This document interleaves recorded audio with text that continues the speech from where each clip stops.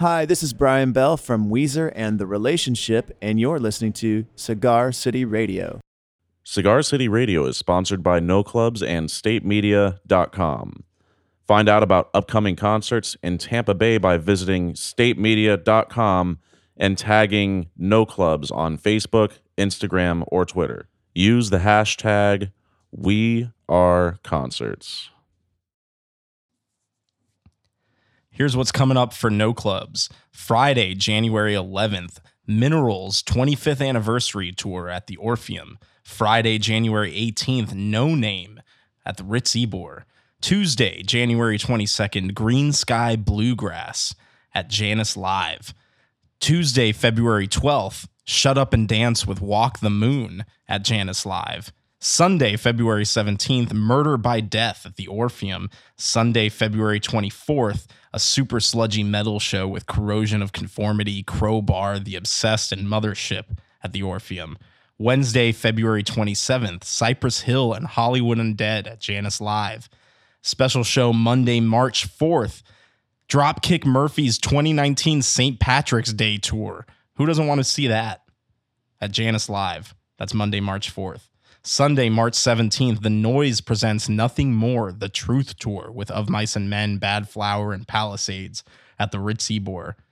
And Friday, March 22nd, Switchfoot is coming along with our friends Colony House at the Ritz Ybor.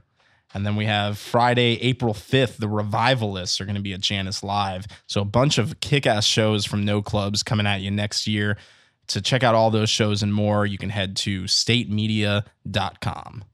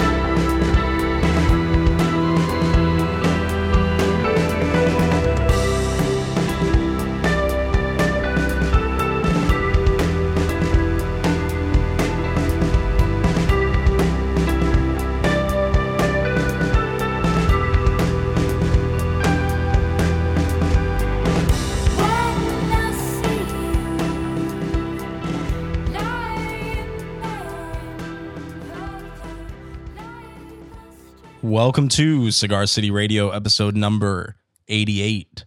The song you just heard was Julio by the band Parrot Dream from the album Light Goes. And Parrot Dream also does the theme song for our podcast, Queen of Hearts, which you'll hear in a minute or so. But check that album out. If you're local to New York, it's now available in Rough Trade. So go by Rough Trade and pick up a copy of the record. It's good. I'm your host, Randy Ojeda, and making the magic happen. A man who is, I got nothing to say about him today. That's honestly, all right, man. I got nothing for you. I got plenty to say after this weekend. It's Jason Solanes, everyone. Making the magic happen. After this weekend, I can say that we've all shoved a sufficient amount of meat down our throats. Yeah. You can't say it's not true. No, I can't. Yep. I can't. Not even bleeping it. God. Our guest on this episode is Elia Einhorn. Elia has overseen the Talk House podcast since they launched in 2014. He's also a host and producer for Pitchfork Radio, as well as the curator for Pitchfork's Inside Out series at the Museum of Contemporary Art in Chicago, which saw conversations with Chance the Rapper and Bjork and Vince Staples, Courtney Barnett, Tori Amos, and a ton of amazing conversations. Elia also throws the monthly-ish Brooklyn-based Brit music party, This Is Britain, which has featured DJ sets from members of the Smiths, LCD Sound System, Battles, and more. He was the frontman of the critically acclaimed indie punk band, the Scotland Yard Gospel Choir, and is the songwriter-producer for the new collaborations-based project, Fashion Brigade, which features collaborations with members of LCD Sound System, Dirty Projectors, Shamir, Frankie Cosmos, among others. They just announced that the album Fuck the Heartache will be coming out in the spring, but you can listen to the maxi single of the same name, Fuck the Heartache, online now. Elia's music, as he says on his bio, can be heard on TV shows such as Gossip Girl and The OC, as well as networks like Nickelodeon and Comedy Central. Elia is a Webby-honored podcast producer and Audie-nominated audio book engineer. He's studied under Terry Riley, covered Neil Diamond's Porcupine Pie live with Ben Gibbard and John Roderick, and he once starred in a Belle and Sebastian video. That's true. Also, this weekend, December 1st, Elia is putting together a show at Murmur in Brooklyn, where the proceeds go to the Southern Poverty Law Center and the Union Temple of Brooklyn. There's going to be a silent auction featuring signed guitars from Jeff Tweedy, Nile Rodgers, Courtney Barnett, and the Pixies, signed items by David Lynch and John Carpenter, Pitchfork Fest VIP passes, music and merch from Mom and Pop, Sacred Bones, Partisan, Matador, Sub Pop, Secretly Canadian, and more. And an amazing list of guests, including Frankie Cosmos, Lee Ronaldo, Vagabond, Algiers, Meredith Graves, so many more. DJ sets by Battles, Ian Williams, and Def Heaven's George Clark. It's just basically going to be a super kick-ass night that's for a great cause, and it's one of the many things Elia's working on right now. So that's December 1st at Murmur. If you want to find out more about that, just go to murmrr.com. You can follow his antics on Instagram at Elia Einhorn. Elia is somebody that I've known for quite a while. I guess we've kind of been pen pals in that sense. Like, we've been emailing back and forth for years now. And I've always wanted to catch up, but every time I'm in New York, he's in Barcelona or somewhere else, or, it's South by Southwest and it's impossible to connect or something. But this recent trip to New York, where we carved out some time and we sat down together and talked a little bit about what he's working on, which is so many things. He does a million things, and everything that he does is awesome. So follow him, check him out. Check out Fashion Brigade, his new project. The music is kick-ass, and it rocks. So here it is, episode number 88.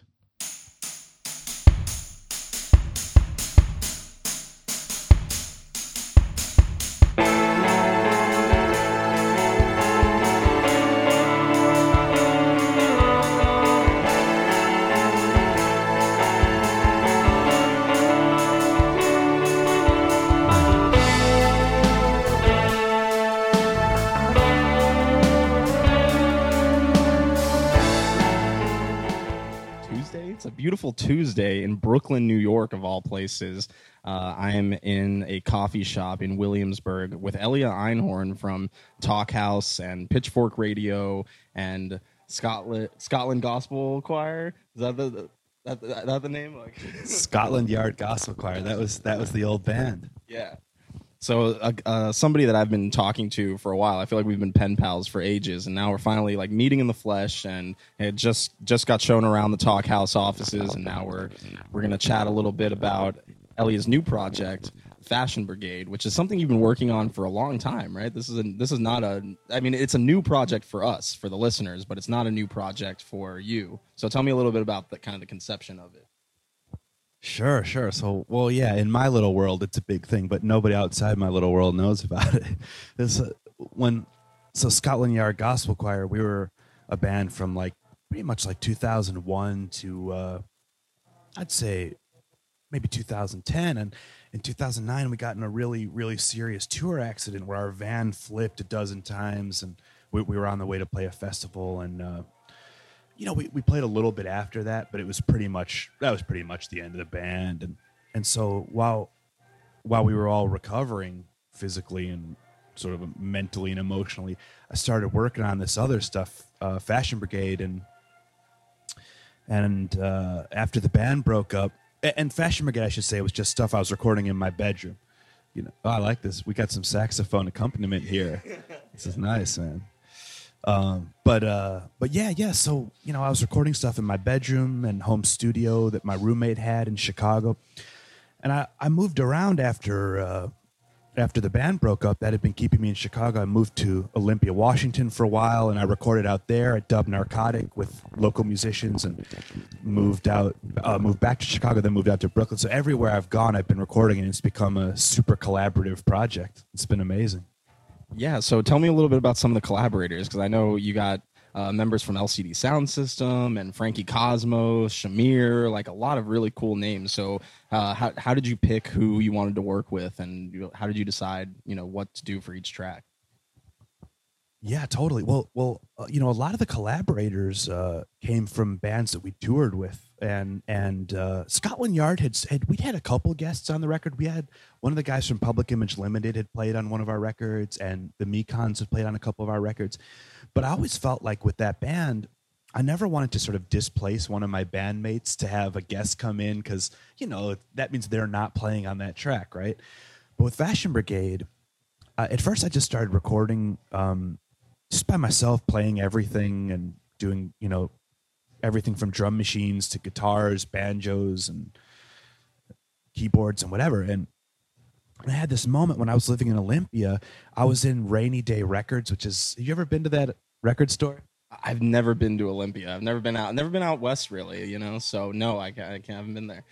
This is just one of those, it's a fantastic record store. Like Calvin Johnson, from K Records and Beat Happening, makes handmade mixtapes that they sell there, and I've always loved the Olympia DIY scene, and they have a lot of that stuff in the store. But anyway, I was sort of just checking out their racks, and I saw they'd gotten a whole shipment of used X records in, and I remembered that our label boss, when I was on Bloodshot, Rob, had told me, yeah, Exene Cervenka from X is a huge fan of your band. She loves the records. And I was like, holy shit, And at the time, I didn't even consider a collaboration because Scotland Yard was still together. But in that moment in the record store, I was like, wait a minute. She's a huge fan of my band. I'm a huge fucking fan of X. I can swear, right? Yeah. I'm a huge fucking fan of X. Like, why don't I ask her to do something? So my very first collaborator was Exene Cervenka from X. She came in to town and to Chicago, and I'd moved back to Chicago. She came into town, and we recorded 3 songs backstage at Bottom Lounge between X's sound check and their show. That's amazing. And that Bottom Lounge, of course, that's so Chicago, Very cool. So X was the first collaborator, and then when did everybody else start coming on board? Well, I decided to bring in once I'd cut Exene's stuff, and also I should say this is my first time engineering my own stuff. With Scotland Yard, we were always in beautiful studios, and my longtime producer Mark Yoshizumi always did the engineering for us, or almost always. So I was doing it myself now, and that kind of meant I could do it wherever I was. So a couple of the last tour Scotland Yard ever did was with Devotchka, that great gypsy punk band that did the Little Miss Sunshine soundtrack, and it was awesome because they were pretty big at the time. They were playing like 1,200 seaters, and so we got to play. Is it called First Avenue, the club in Minneapolis, the famous Prince Club? Yeah. I think it is. Yeah. We got to play there, which was a thrill. And anyway, we went back to Chicago and played a couple shows at Lincoln Hall together. And Tom from Devotchka played accordion on the record, again, just in the green room between our sound checks and our sets. And that's how a lot of it was. And then, it just continued everywhere I moved. So I moved out to Brooklyn, and me and Frankie Cosmos do a lot of DJing together. Me and Greta are friends. She's... I say she's like an auntie to my little daughter, Conway. And so, there was a song that I'd written early on for Scotland Yard. It had been a demo, never made it the records. And I said, Greta, would you be interested in singing on one of these songs? She's like, hell yeah, man. Just send it over. Let me, just whatever you want me to sing on, I'll sing on. She sang it, and it was like exactly what I'd wanted it to be, exactly what I wanted it to be, exactly what I'd heard in my head. And the same thing with Tyler from LCD Sound System. He and I, that's Tyler Pope, who plays bass, and he runs the amazing Interference Pattern Records. And he and I had been friends for a long time and gone to shows. He'd invited me over to Berlin. Amy and I went, we spent our honeymoon in Berlin with he and his wife and daughters, and he took us around Berlin and showed us the club scene there. Went to Berghain on Christmas. It's fucking awesome. And he was doing some amazing remixes, and I thought, wait a minute, maybe I should talk to him about it. And one day he said to me, I want to remix that song Kissy Face. I said, hell yeah, man, that's yours. Just do it. So I guess my long-winded point is just like the people that I live music with otherwise. We go to shows together, we DJ. Tyler and I have DJ'd together. We just get sucked into each other's projects. And so Fashion Brigade has just like sucked all the creative people in my life into the project. So even a couple of the guys from Scotland Yard Gospel Choir, Ethan, who was our violinist and arranger, arranges the first single, which by the time this drops will be out. It's called Fuck the Heartache. He did the string arrangements. He brought in players from Chicago Symphony Orchestra to record it in Chicago. Mark recorded that in Chicago. Then I recorded the vocals out here. It's Kid Hawk, my sister. Kid Hawk sings the lead. And wait, your sister's Kid Hawk? I just got hip to Kid Hawk very recently. I didn't know that was your sister. That's crazy. Oh yeah, that's awesome. And here's another tidbit. I produced the single that probably got you hip to her. That was on like all the playlists. Yeah. What's that track called? Turn the Volume Up. Yes, Turn the Volume. Yeah, that's an awesome song. I didn't know. I had no idea there was a connection there. That's amazing. Yeah, that's my sister. She's amazing. She was best known as part of the sidewalk anti-folk scene out here, and had gotten some great press, and decided, she was more into doing like indie that had sort of a pop feel to it. So she brought me in as a producer, and we recorded. We brought in we did Turn the Volume Up. We did the drum part for that the same time we did the drum part for Fuck the Heartache. We did it at Silent Barn here, and it's Dirty Projector's drummer Mike Johnson playing on both of those tracks. We recorded them in the same afternoon. That's amazing. Well, shout out to, rest in peace, I guess, Silent Barn. But so really this feels like it's like a family project. It's like the way you're describing it. It wasn't like you went out and, used your Pitchfork connections to get these guys or whatever. Like these are just people that you're friends with and that and are in your musical world. Is that fair to say? Oh, for sure. I mean, these are people that I have over for dinner. These are people that have me over to meet their kids and, take vacations together and stuff. And it's, my work as a host, I host my sort of day job, although it's a night job also, is I host Pitchfork Radio and I host Talk House Podcast, like you said. But, the only thing I can say about the intersection there is sometimes I get to work with my friends on those, and more often I don't, and I get to meet amazing new artists and learn about a lot of new stuff for sure. But yeah, I mean, for Fashion Brigade, it really is like legit a family affair. I mean, all the way to my sister being one of our main singers, but so much of it was, your friends like. And it was like this in Chicago, and it was like this in Olympia, it's like this in Brooklyn. And in Wales, where we recorded part of this. It's like these are friends in amazing bands who I've loved for so long as people and as artists, and all of a sudden I have a project where I don't have to worry about displacing another musician to bring them in. How could we not record together? It's like, this is stuff that we're playing anyway together. So many of these musicians and I have spent like countless nights when we were young, bringing guitars down to like, Belmont Rocks in Chicago or, out to the railway station in Glen Conway in Wales. And here we are. And it's just like, fuck it. Let's do it. Let's make this record. That's so awesome. And so I just found out today that you were from Wales. So like, how did you, so you were born in Wales, but then moved to Chicago very early on. So you're still kind of a Chicago dude, right? Would you say Chicago's your home then, or, For sure. I mean, I was born in Wales and my mother was Welsh and I'm a Welsh citizen. But I definitely grew up in Chicago. You can hear when I talk, I sound like a Chicago guy. I say pop when I order a pop, and I still go to Wales. I grew up going to Wales about 3 months a year I'd spend in Wales. I know that's my phone because it's a Blur ringtone. Hand in hand. Let me mute that. Sorry about that. I left that on for when you texted me. Yeah. But yeah, man, I grew up in Chicago and I'd spend a few months a year in Wales with my family, and I still go over every year. My daughter, I have a young daughter, and her name is Conway. She's named after my village, Glen Conway in Wales. And yeah, so I mean, Chicago and Wales, those are my hometowns. And it's funny, I've been in Brooklyn now 7 years, so this also feels like home. That's really cool. And the Blur ringtone actually brings me to like another one of the many things that you do is your like Britpop DJ night. Is that like, tell me a little bit about that too. So now it makes sense that you'd be such a big Britpop fan, knowing that you're, from that side of the pond. Yeah. Oh, totally. Yeah. I love this question. I don't think I've been able to talk about this in an interview before. I don't think I've been asked, but yeah, I mean, that's one of those things where just, I mean, I guess like all the work I do, it's like I'm a professional music fan. And like the stuff that I did anyway, now people ask me to do and offer to pay me to do it. And that's such a blessing. But like, I mean, this is shit I've been doing since I was a kid anyway. So like growing up in Wales, I had this friend, James Ranson, who lived in Manchester, but his family was wealthy. So they had a summer house in the cottage. They had a summer cottage in my village in Wales.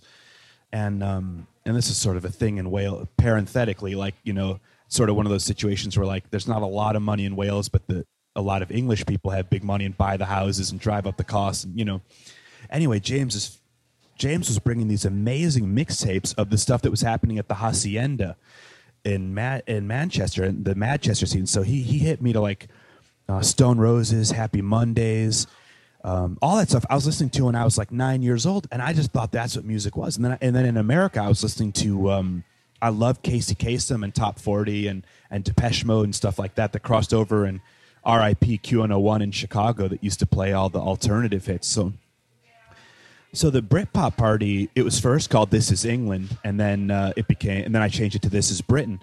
And what it is a British music themed party where we only play British music, but you can play any genre. So anything from, skiffle to fucking club, Yeah. And No, keep going. And I always have people in my favorite bands DJ. So like I've had Andy from the Smiths DJ. Frankie Cosmos are my house DJs. Like I say, that's really that was where our friendship came from. We DJed a ton together, and we've had members of Savages, Battles, LCD Sound System, Vagabond. I mean, just, anyone who's got good taste, I bring in, and we've thrown some great parties, man. It's been a lot of fun, and now I've branched it out. It's called This Is Britain, but since Brexit, I don't like the name so much anymore. Yeah, that makes sense. Yeah, yeah, it really started to sound. I don't want anyone to mistake my position on this. I am super, super anti-Brexit, and I don't want This Is Britain to sound nationalistic whatsoever. So, well, sometimes, because there's a nice group of fans of This Is Britain that come to every night, I'll say This Is Britain Presents, but I more often call it other names now. So, like, one that I've done a lot is Indie Pop Student Disco. Okay, yeah, I think I've seen that one online, yeah. Yeah, but we DJ all around Brooklyn, and it's a night that started in Chicago and now lives in Brooklyn, and it's one that I've done on Pitchfork Radio a number of times with special guests. My last one, I had Molly from Always on Pitchfork Radio out at Coachella. She and I spun an Indie Pop Student Disco. It was a lot of fun. That's really cool. So actually, yeah, that kind of brings me to my next question was Pitchfork Radio. So how did you first get involved with Pitchfork? Was it through Amy, or did you meet Amy later, or how did you get involved in that? For the listeners, what Randy's talking about, Amy is my wife, Amy Phillips, and she is the longest running Pitchfork employee. She's the news director, and she's been at the company, I think, 14, 15 years now. Well, I met Ryan Schreiber, the founder, back in my early Scotland Yard Gospel Choir days. We met at a WLUW record fair. So this is that's a while ago, right? Yeah, this is going back, man. And a funny thing, my older sister Katrin is a journalist, and she used to ask me. She used to work for WBEZ in Chicago. Now she's with the New York Times, but she would call me and say, "Elia, what's happening in the music scene that I should cover?" And I said, "There's this website called Pitchfork. They're popping off. I really feel like what they're doing is important. It's super fucking different." And so she ended up interviewing, I think, Ryan and I want to say Chris Kasky, maybe, who was then the president. Anyway, so Ryan Schreiber and I knew each other peripherally, but I started doing radio work. I had this amazing thing happen at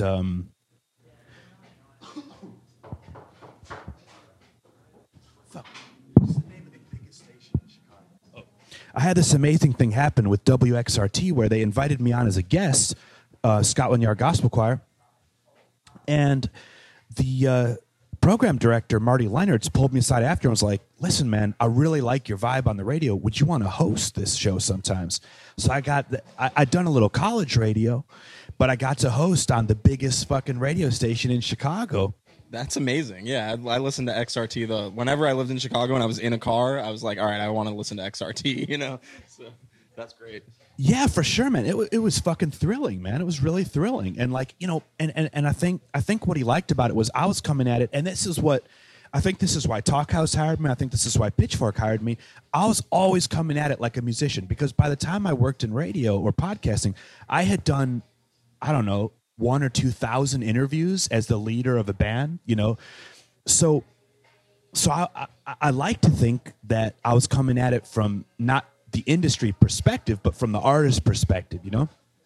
Anyway, so from WXRT, when we moved out, I got to do some things for them and for some other awesome like podcasts and stuff. And Talkhouse brought me on to produce their podcast, and I became the host of the podcast. And we really had some huge success. Like all of a sudden, it became like, I mean, like people cared about it all of a sudden.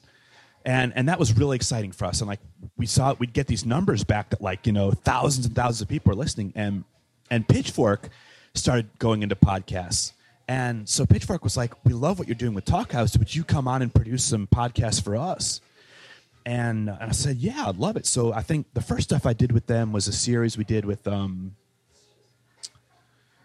like I remember having Deaf Heaven come over to my home studio, and we did a podcast, and we did one with a few bands. I'm blanking on who else.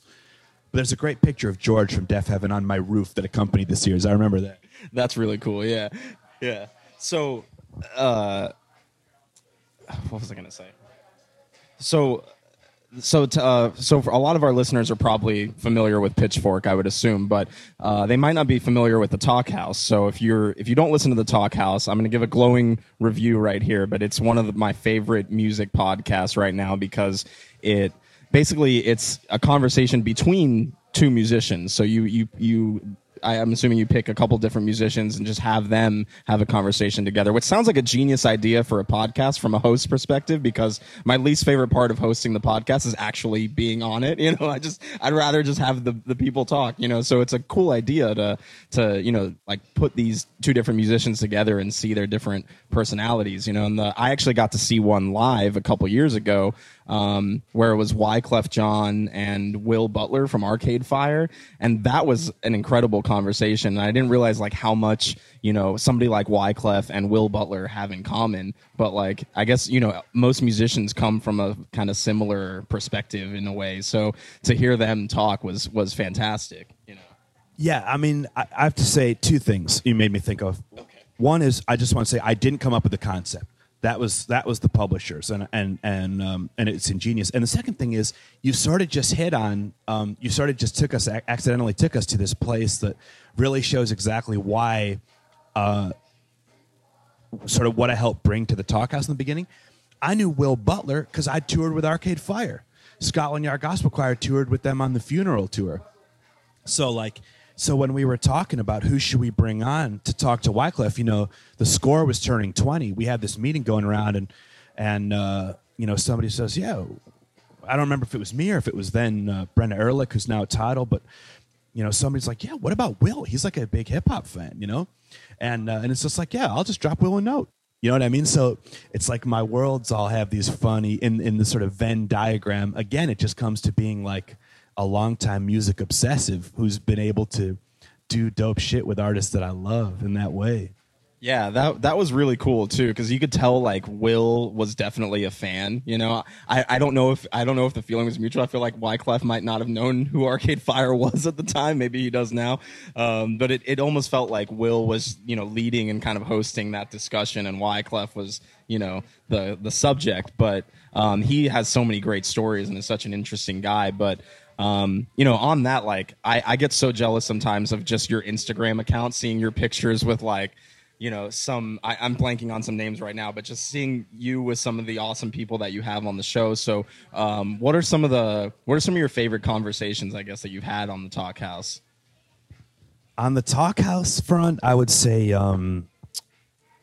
there have been a few. One that was really amazing. We've actually done two with them now. We did a second part because the first one was so good, was Questlove with Carrie Brownstein. And those are just two of the most, I mean, to me, and here's the thing, man, they're not my favorite artists. I don't love their bands. Like, I don't obsess about their bands, but I think their bands are fucking fantastic. Don't get me wrong. But I love their minds. And I love the way they think about music and they think about film and they think about art. So for us to have a chance to have those two in conversation, it's so illuminating. Like, I think one thing that so Mark, who I told you about, Mark Yoshizumi again, who played in Scotland Yard Gospel Choir, engineered and produced all our records. I twisted his arm till he moved out to New York a few years after I did. I said, look, man, I really need you at Talk House and Pitchfork Radio. I need an engineer of your caliber and a producer who knows what we're doing here. So I finally got him out here. And one thing he said was, I feel like with Talk House, we're creating a historical document of some of the greatest artists of our time. And that felt really good to hear, And again, I don't want it to sound like we're up our own ass or anything. We fully realize our flaws, but and our limitations. But when you get stuff like that, it does feel special. It just feels special, man. And like, for me, like on the other side, like we recorded one recently with Julie Byrne and Vagabond. Those are two of my favorite records from last year. Those two released two of my favorite records from last year, and to get to hear the wisdom that they learned from each other on tour together, that was awesome. And I feel like, so that works on a few levels for me. Like, as a fan of theirs, I get to hang out with them and work. I was actually already friends with both of them anyway, but we get an opportunity to hang out and work together, Yeah. Two, did I just go from A to two? We'll get numerical and L. Yeah. B, I get to hear two of my favorite artists. As an artist, I get to hear two of them drop knowledge about their own experiential sort of like wisdom, right? And then C3, PO, I get to have this. I get to help be a part of creating this document that other people can check out, and that maybe helps other artists or other people to sort of like find a deeper meaning in what they're doing, whether that's music or not, because, the stuff they talk about doesn't just apply to music either. Yeah. Well, I think that's in general, that's one of my favorite things about podcasting. And one of the reasons why, like, I started my own podcast, and we started Cigar City Radio is because, oral history is such like a amazing way to learn about, people's beliefs and people's thinking. And, there's a lot of artists that sometimes don't really get to have those conversations, and at least not on the record. You're not hearing these perspectives, and sometimes it's like really cool to document this one conversation and this one moment in history between yourself and an artist, or in Talk House's case, between two artists. So that's a really cool way to do it. It's so awesome that, like, now that we live in the digital age, there's such a treasure trove of this stuff, man. But like, it used to be so fucking hard to find stuff. Like, I used to buy, starting when I was maybe 13 or 14, I'd go to Reckless Records and I would buy a lot of picture discs. You remember picture discs where it would be like, like for example, I have like a whole collection of Smith's picture disc where it's like interviews with Morrissey and Johnny Marr.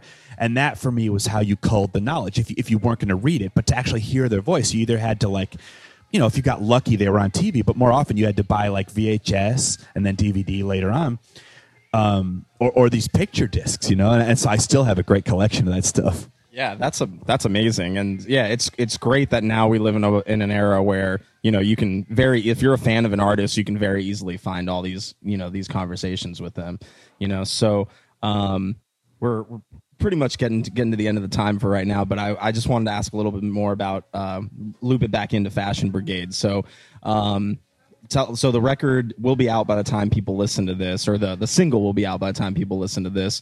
Tell us just a little bit more about the record and kind of the release plan for it. Are there going to be any shows? I'd love to see a show with some of these artists all together. I don't know what your plans are for it.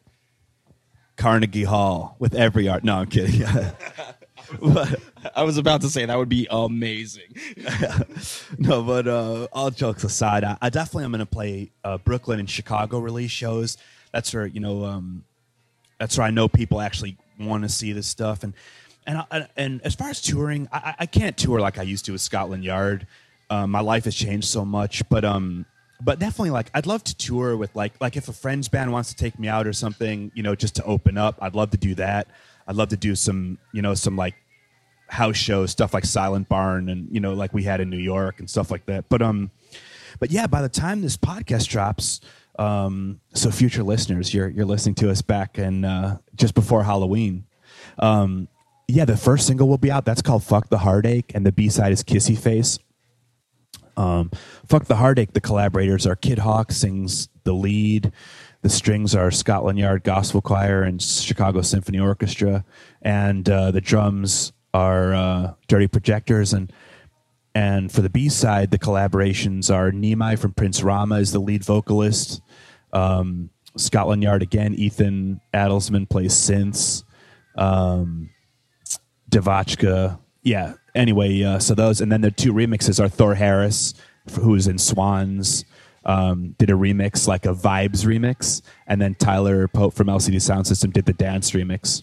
And he told me, I was thinking about this after we were DJing together. I want to go for like a Manchester sound for the remix. So he did that. And then we're going to drop another single. I think we'll drop maybe... There's a song called Middle C that features Greta from Frankie Cosmos. I love that one. And I really love... There's one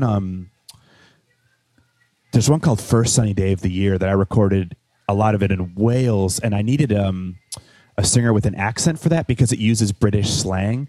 So I brought in Joe from the Shivers, and it turns out I'd never heard of Phosphorus, honestly. She was like, yeah, I'll play in this other band. I can't do her accent. yeah. But she was like, I play in this other band, Phosphorescent. I became a fan of that band. They're fucking awesome. But Joe's the keys and female singer in Phosphorescent. So I think we'll drop that single next, and then the record's going to come out in early spring on Gentle Reminder Records, and it's 11 songs. It's only 28 minutes. I just got the mastered version back. And I think on the vinyl, we're going to release some extra bonus tracks. I don't want to say what they are yet, but some extra stuff that won't be available otherwise. That sounds really cool. So final sort of question here is just kind of generally, that's one thing that I hear a lot from, bands that I manage and other, just other people in the industry is obviously everybody wants to get covered by Pitchfork. So you've been around there for a while. What is your advice to artists that are trying to, reach that sort of level of press or reach Pitchfork editors? Like how do you get into it? Like what is your recommended steps to get Pitchfork level notice? Can I just say the fucking soundtrack here is awesome, by the way. Shouts to whoever's DJing. I love this song. You know what I found, and I don't really write for Pitchfork much. I've written a little bit, but what I found is that like everyone who works there is such an amazing fan of music that like, obviously there's big publicists and stuff, but I think there's so many contributing writers that I find that like finding the contributing writer who covers the genre that the artist works in, I think that's probably the best way to get on. I mean, one thing about Pitchfork is they don't do favors. They don't cave for anyone. If they don't like it, they're not going to fucking write about it unless they're writing that they don't like it, And so, like if you're an indie pop person, why would you go to the metal writer? But that's what a lot of people do because they don't do their research. And that makes me nuts. Again, coming from the band world, like we studied what every writer was doing, not a Pitchfork, sure, but everywhere. You got to know who's covering your kind of music, And so that's my advice is just like, if you sound sort of like Deaf Heaven, find out who's covering Deaf Heaven, and maybe that's Evan Minsker, maybe that's someone else there, but hit them up personally. Their emails are floating around. It's not hard to get a hold of these people. And a lot of people will put on Twitter, like, DM me with ideas. And, I would say that's the best, man, is really just try to really put in the sweat hours and check it out. And definitely, and also I'll say this about, Pitchfork, don't think that one review is going to make your career. It's just not. That's not the way it works in the media industry. I have a lot of people who hit me up and try to get me to play stuff on Pitchfork Radio. But if I don't like it, I'm not going to fucking play it. I'm just not going to play it. And I could be your favorite girl. So, I guess my advice is do the research. Do the research. As one of my as a radio host that I look up to as far as his hosting skills, specifically Charlemagne the God says, put the weed in the bag. That's a really good way to put it. And yeah, I definitely have to echo, what you're saying, because one thing that I've learned is, Pitchfork obviously gets they have their reputation, and people think like sometimes the writers are, kind of pretentious or something like that. But the more I've gotten to actually meet people on the team and meet people that work there, I'm like, yeah, these are just music nerds and fans just like I am, and I think people forget that, that it's just normal people writing about this stuff, I love that that's been your experience, man. That's exactly what it's like for me. I mean, and that's in every area of my life, man. As an artist myself, as a host, as a producing other bands, like, people are just people. Whether they're like really powerful heads of record labels, you can still sit down and have a fucking awesome conversation about like some obscure band, like like the Hidden Cameras. I can nerd out on the Hidden Cameras for an hour and a half if you'll let me, and that's how everyone at Pitchfork is. That's how, almost everyone who makes a living in the indie music world, they do it because they fucking love music. This is not the area where like you get like venture capitalist money, maybe at the major labels you can still live like that, but none of us do it because of that. It's because we're fucking huge fucking fans, and all we want to do is talk and write and play music.